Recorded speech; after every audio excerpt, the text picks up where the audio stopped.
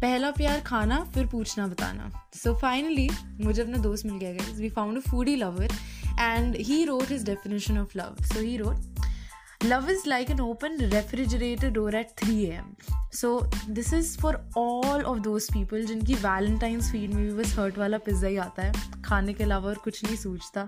और आजकल वो थाली भी आने लग गई है जिसमें हर्ट शेप प्लेट होती है, जिसमें आधी जगह पराठा रख देते हैं, आधा हाफ हर्ट शेप का, और खाली जगह पे सब्जियां रख देते हैं, राइट. सो इसी तरह की बहुत और हमारे पास इंटरेस्टिंग रिस्पॉन्सेज आए हैं एंड बहुत सारी लव एडवाइजेस भी आई हैं. So guys, stay tuned. Up next is a love advice from our listeners.